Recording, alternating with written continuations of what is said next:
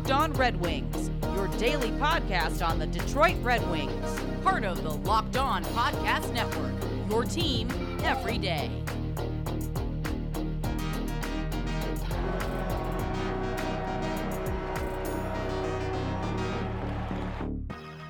All right, everybody, welcome back to the Locked On Red Wings podcast. Today is Tuesday, September 28th, 2020, and today's episode is brought to you by RockAuto.com. Amazing selection, reliably low prices, all the parts your car will ever need.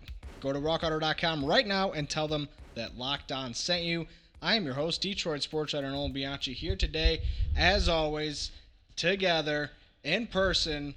Well, not always in person, just in person for special occasions because social distancing. But I'm here today with longtime Red Wings fan Ethan Smith, my friend. How's it going, pal? Pretty good. We are on separate couches, so I guess we are still socially distancing. We didn't hug each other when you came in here, so. No. I kind of just looked at you, said, "What's up?" And then we each kind of started doing our own thing. But we got Game 6 of the Stanley Cup Final on the Dallas Stars and the Tampa Bay Lightning. Unfortunately for the Red Wings, they have much different things to worry about at this stage in the game. We're preparing for the draft, and that means that we are preparing for the draft here at the Locked On Red Wings podcast. We got a couple of draft profiles for you guys today, and they are profiles of guys who are probably not going to be available for the Red Wings at 4. However, on the off chance that things get a little wonky, on the off chance that the consensus number 3 turns out to not be the consensus number 3, well, then we have to do our due diligence and profile Quinton Byfield and Tim Stützle, projected to go number 2 and number 3 overall. We'll kick this week off with those profiles. We'll have Pete Krupski on to talk about 3 more USNTDP guys. Going to be looking at defenseman Tyler Kleven and centers Thomas Bordeleau and Ty Smilanic, who the Red Wings could very well target with one of their second or third round picks in the upcoming NHL draft. It's next Tuesday, folks. We got to get on with the profiles. And then Thursday, Ethan and I, once again, doing our due diligence, profiling Yaroslav Askarov, the Russian goaltender who nobody believes is going to go to the Red Wings at number 4 overall, like we've seen before. Steve's got a plan. And a lot of times it includes selecting an option that you didn't think was on the table or you didn't think was a very good idea. So we will, like I said, do our due diligence on that. Plus, we're going to take a look at Alexander Holtz, another Swedish player. We profiled Lucas Raymond a while back with Tony Ferrari, so go check that out. I think what I'm going to do is I'm going to put all of our draft profile episodes in a nice thread on our Twitter at @LO_Red Wings. Quick plug there. And then you'll be able to kind of just go through and listen to the episodes of the guys you like. We ask a lot of Red Wing specific questions. We ask about what they bring to the table. And today, Ethan and I are going to discuss those things about Quinton Byfield and Tim Stützle. But I just wanted to follow up real quick before we got into talking about those guys later on in the show about a rumor going around. This one started by Rear Admiral of the Spit and Chicklets podcast and confirmed by Frank Saravelli of TSN. He said, sounds like there has been significant interest in teams trading for Torrey Krug's rights. That was a report from Rear Admiral, and he included the Red Wings in that list. I believe it was Colorado, Detroit, Vegas, Florida, and Vegas. Does that sound right? That is correct. That rounds out the 4.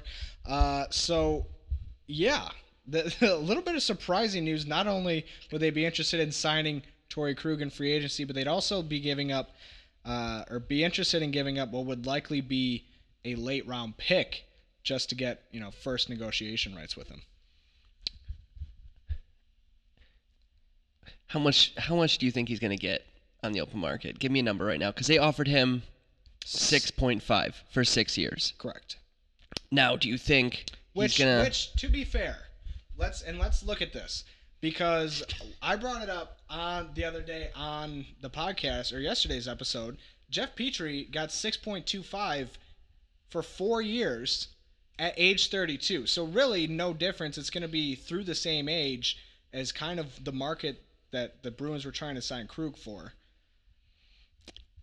Yes, but you're also looking at I mean, that's a big jump up for Petrie. I know he's been above 40 points the last couple of years.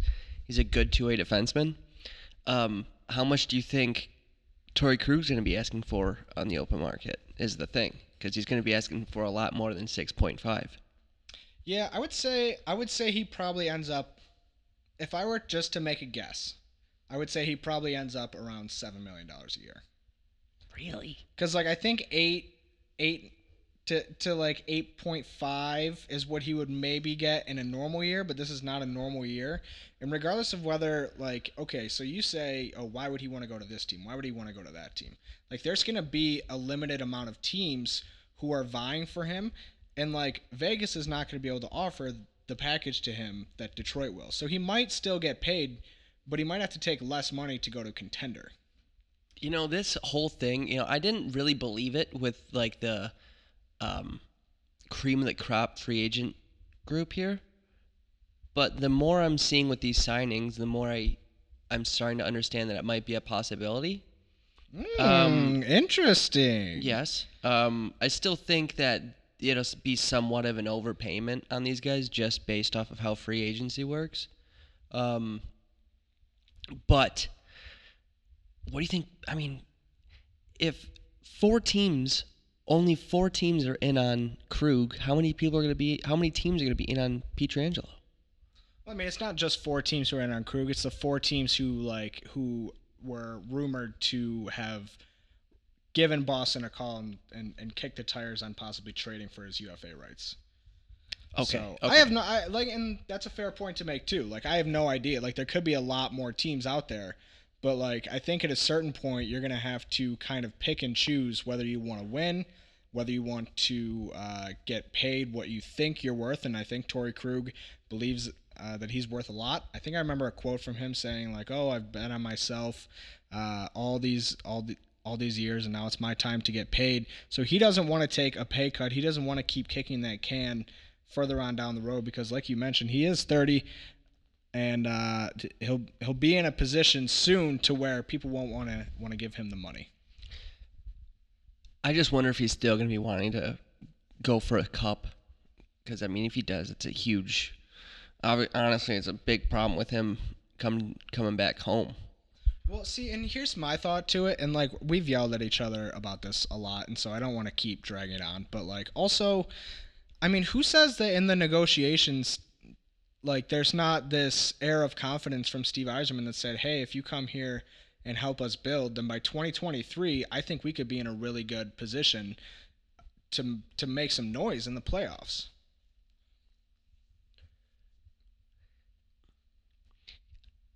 That's going to have to be one hell of a selling job. But I don't think it's that unrealistic as well. No, it wouldn't be. But I mean, if he could go somewhere else where he could be going for one right now when he's still in his, quote, prime. Yeah. Could be what he prefers. But I mean, hey, if you want to bring him here, and if Steve wants to bring him here, who am I to say he's wrong? I could say last week. I could say you're wrong. I'm not going to say if Steve's wrong. All right, fair enough. Yeah, so I mean that's all we got on that. I just wanted to touch on that a little bit. We'll bring the Torrey Krug chatter to a rest at least until maybe like next Wednesday or Thursday or something like that. Yeah. Free agency is about to kick off, or who knows? Maybe something major happens here in the coming days. But I think my point overall, and like just to put this issue to bed, is that I have come around on why I don't think it would be a bad signing. And so if that's what Steve Yzerman ends up doing, then I think I will understand and I can see a lot of positives in it. So if you're ready to be done with that, we can move on to profiling Quinton. Yeah, let's Byfield wait until he here. gets traded to a team like tomorrow or something. But first, we got to talk to you guys real quick about RockAuto.com. They're a family business serving auto parts customers online for 20 years. You want engine control modules. You want brake pads. You want window tints. They got it all. And right now, we're gearing up for wintertime. That means Christmas. That means all those silly little holidays. That means spending money, straight up. And one of the ways that you can make sure that you got a little extra dough in your pockets come the holiday season is by saving money and repairing your car via RockAuto.com. Why would you choose to spend 30, 50, even 100% more for the same exact auto parts at a chain store or a new car dealership when you can go to rockauto.com and see all the parts available for your car or truck in a unique catalog that is remarkably easy to navigate. You can quickly see all the parts available for your vehicle and choose the brands, specifications, and prices that you prefer. Best of all, and I know I've said it once, I've said it twice, I'll say it 1,000 times before I let this podcast die. Little Monsters, Inc. reference right there. The best part about rockauto.com is that their prices are always reliably low and the same for professional mechanics and do-it-yourselfers.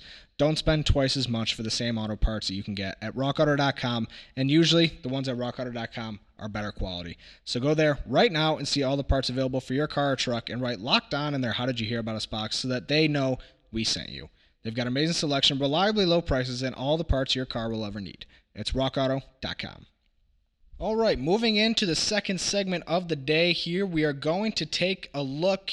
I said before the break that we're going to look at Quinton Byfield, but I think we're actually going to take a look at Tim Stützle to start this off. So, like we mentioned, the consensus, 1, 2, 3, Lafreniere, Byfield, Stützle. This wasn't always like this. Stützle, for much of the preseason and early on, going into his draft year, was ranked as a mid-rounder.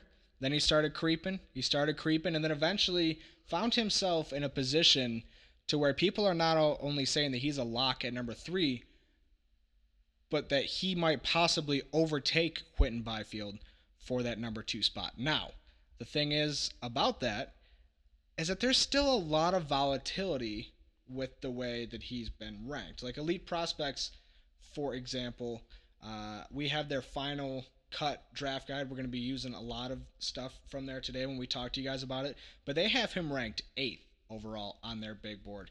And they said that it wasn't necessarily because of anything that he did wrong, but more so because of the fact that the people in front of him had monster draft years. But I still think that at the end of the day, no matter what the reasoning is, I think that has to give you a little bit of pause when you think about whether or not this draft is for sure going 1, 2, 3 in the way we think it is. I really think that it's this draft year, especially without being able to have the combine, without being able to meet these people face to face. A lot of these teams can potentially get comfortable with a prospect, Cole Perfetti, and Detroit and Cole Perfetti got real, nice proximity, real cozy, no borders closing, right? Hey, want to grab lunch? Right. I mean, you're right up the street. Yeah. You like pizza? Hour away. Anything good in Saginaw? Cole Perfetti looks like he likes pizza. Cole Perfetti looks like a ketchup only type of guy, and I don't mean that in a bad way, but he just does. What was I talking about? Really with this draft class not having any of this combine, you can't meet anybody face to face. Everything's just over Zoom, and Yzerman just being that little sneaky guy behind the camera, muting it and everything. I love those. What a guy. Those. Tampa Bay 1-0. Yes. Sorry, I hate to interrupt it, but I have to mention this. Like the reports going around, like from I think it was Cole Perfetti, who was like, he's in there, but he just kind of keeps his camera off and watches and doesn't say anything. And so he's like, Yzerman is in on all these draft prospect interviews, and he's just chilling. So do you think that's?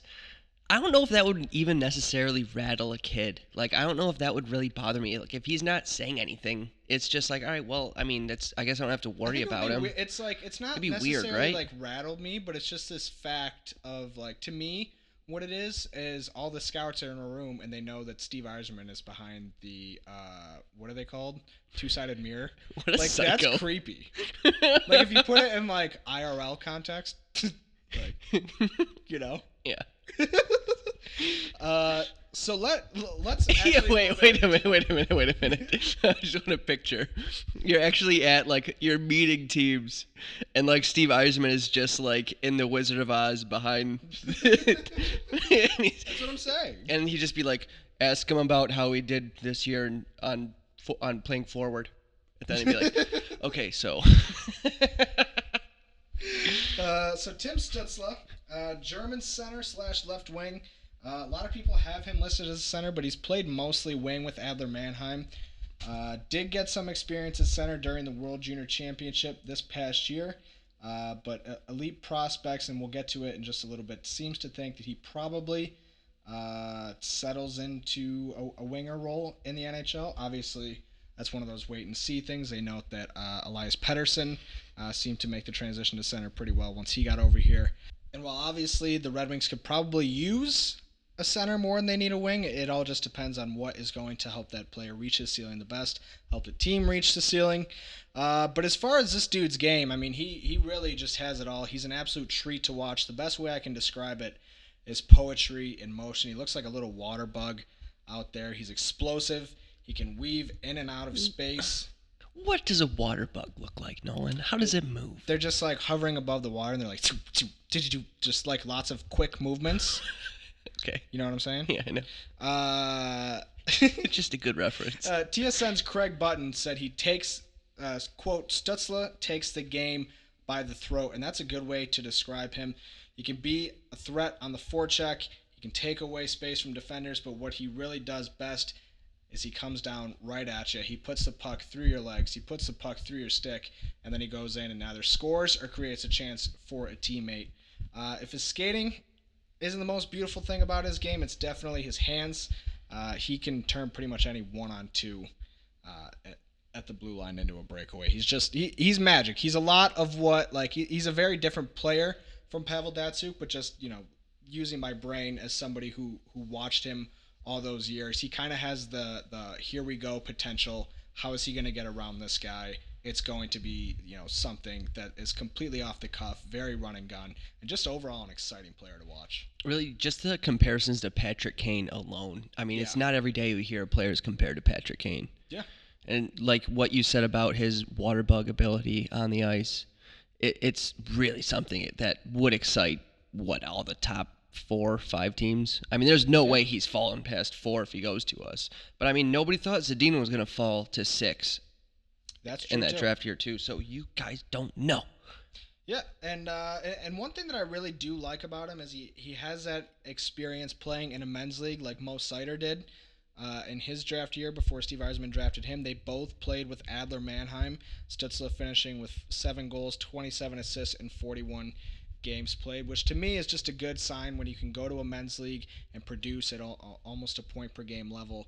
I think that bodes well for your chances of succeeding over in North America. And then also the fact that he comes from Adler Mannheim, which Steve Yzerman is, you know, obviously trusts that program, probably knows him pretty well, probably has somewhat of a good connection or beat on Stützle because of his relationship with Seider. Yeah, Seider was really kind of talked him up in an article with the Detroit News. I remember. I mean, it was probably a couple months ago, saying how good of a kid he is and how bright of a future he's got. So, he said he'd love to see him with that wing wheel on. Yeah, and that is something that I mean, obviously, yeah, he's going to say good things about him, probably, like he's his teammate and stuff like that. But or at least in the national team. But also, it just kind of reminds me, and I'm not saying that this situation happened, I'm not saying it's going to happen, but I remember when in the Russian 5, the book by Keith Gave, I think, and I'm paraphrasing a lot of this here, but, you know, Jim Devellano asked Steve Yzerman what he remembered about Sergei Fedorov playing. He said he's the best hockey player I've ever seen. He said, is he as good as you? And he said, like, he's way better than I'll ever be. And so, like, these conversations with general managers to players are happening when they can have firsthand experience of playing with or against somebody. But this kid can score. This kid can pass. When you watch him play, and this is another analogy that I came up with. The water bug, that wasn't real creative. That's kind of I thought it was good. A standard term. But this is what I felt like watching Tim Stützle play. Right?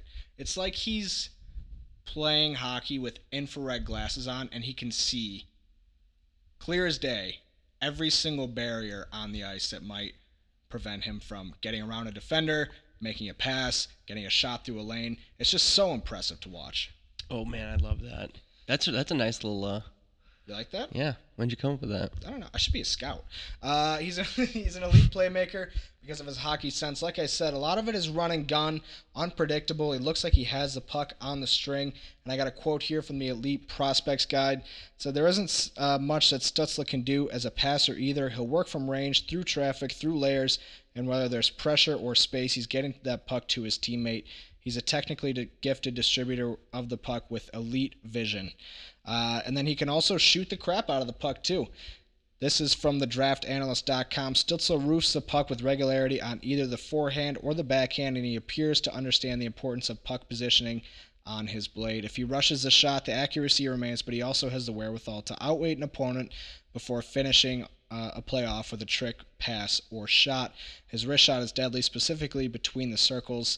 And I mean, there are very, very few downsides to this guy's game. We'll get to one of them in just a minute. But, like, I mean, if you just watch him play, go back and watch his highlights from this past season, watch past tournaments that he's competed in for Germany, there's an overwhelming amount of evidence that this guy is an absolute game breaker in so many different senses of the word.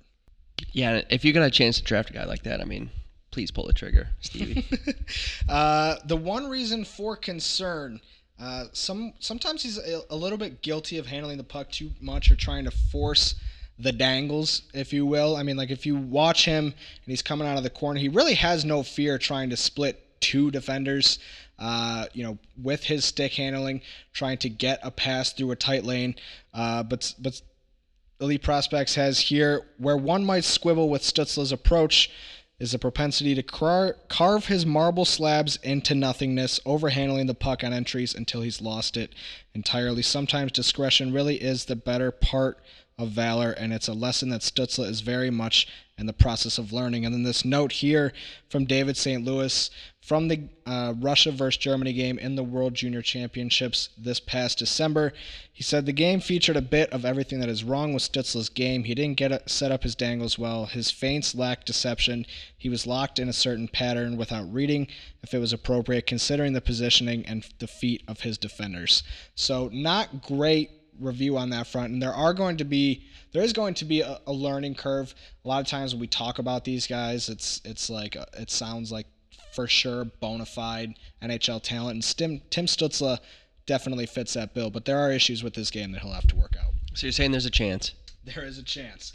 However, Pierre Dorion, actually we'll update you on what Ottawa Senators GM Pierre Dorion said about the Senators selection at number 3 on the other side of this break, so stay tuned for that. You're listening to the Locked On Red Wings podcast, a proud member of the Locked On Podcast Network. It's your team every day. All right, and we are back here for segment 3 of the Locked On Red Wings podcast. We just finished up our profile of Tim Stützle, and now it's time to get into Quinton Byfield, the consensus number 2 pick in the NHL draft. I don't know in what world the Red Wings end up with this guy, but you got a pipe dream, and when you got a pipe dream, you got to do a draft profile. So let's get into it a little bit. I teased the Pierre Dorion thing heading into the last break. He said the other day, I think everyone knows what we're going to do at 3, depending on what LA does. It's no secret there. So what that tells me for sure is that they are taking either Stützle or Byfield. Whether or not one of those guys will be gone remains to be seen. We think that one of them is going to go at number 2 to the Kings, but you just never know in the draft. Like, crazy things happen all the time. I wouldn't expect either of those guys to fall to 4, but it sounds like the Senators are pretty dead set on taking one of them with the 3rd pick. Yeah, and I mean, LA just has so many desperate needs. But if I was Rob Blake, would you not look at the next Anze Kopitar in Quinton Byfield? 6'4", 212 pounds. Yeah, and to that point as well, like this feels a lot like the 2015 draft in a lot of different ways, where Lafreniere is not nearly the player that Connor McDavid was coming out, but it kind of feels like, that number 1 pick who's head and shoulders above the rest, but that number 2 pick, who was Jack Eichel in that year, is still the number 1 pick 8 years out of 10. Even the Taylor versus Tyler drafts, where like everybody basically knew Taylor Hall was going to go first. Yeah. There was still like that little. I mean, and maybe too if Byfield was maybe closer to the same age as Lafreniere and had another year under his belt in the OHL, there'd be a bit of a difference. But quite frankly, that's not the reality that we're living in. Yeah, and he's been the consensus number 2 player in the draft for a long time for a lot of good reasons. Like he's an unbelievable hockey player on top of the fact that he's 6'4", 214 pounds, plays center, and is a late birthday. So there's always that little mystique of like you just mentioned, like what would happen if he was able to kind of play in the stage of his development that Lafreniere is. Toward the end, I felt like people were kind of starting to make the argument that he's worthy of getting selected first overall. While nobody really expects that to happen, I feel like he has also been creeped up on by Stützle, so it's kind of a weird position to where a lot of people believe that he could be just as good, if not better, than Lafreniere, but still, like, there's that question mark of will Stützle go ahead of him. So it'll be interesting to see how that works out. He's a 2018-19 CHL Rookie of the Year, tied for 5th in the OHL in points per game in his last season at 1.82. He scored 32 goals and 50 assists, 82 points in 45 games for the Sudbury Wolves of the OHL last season. And I want to get into just a little bit more of how he uses his frame exactly, because like we just mentioned, he's not only a gifted hockey player, worthy of going number 1 overall in most drafts, but he's also a bona fide center where the Red Wings are extremely thin, where any team would love to have a player like him at the center position, and just the huge body, the 6'4", 214.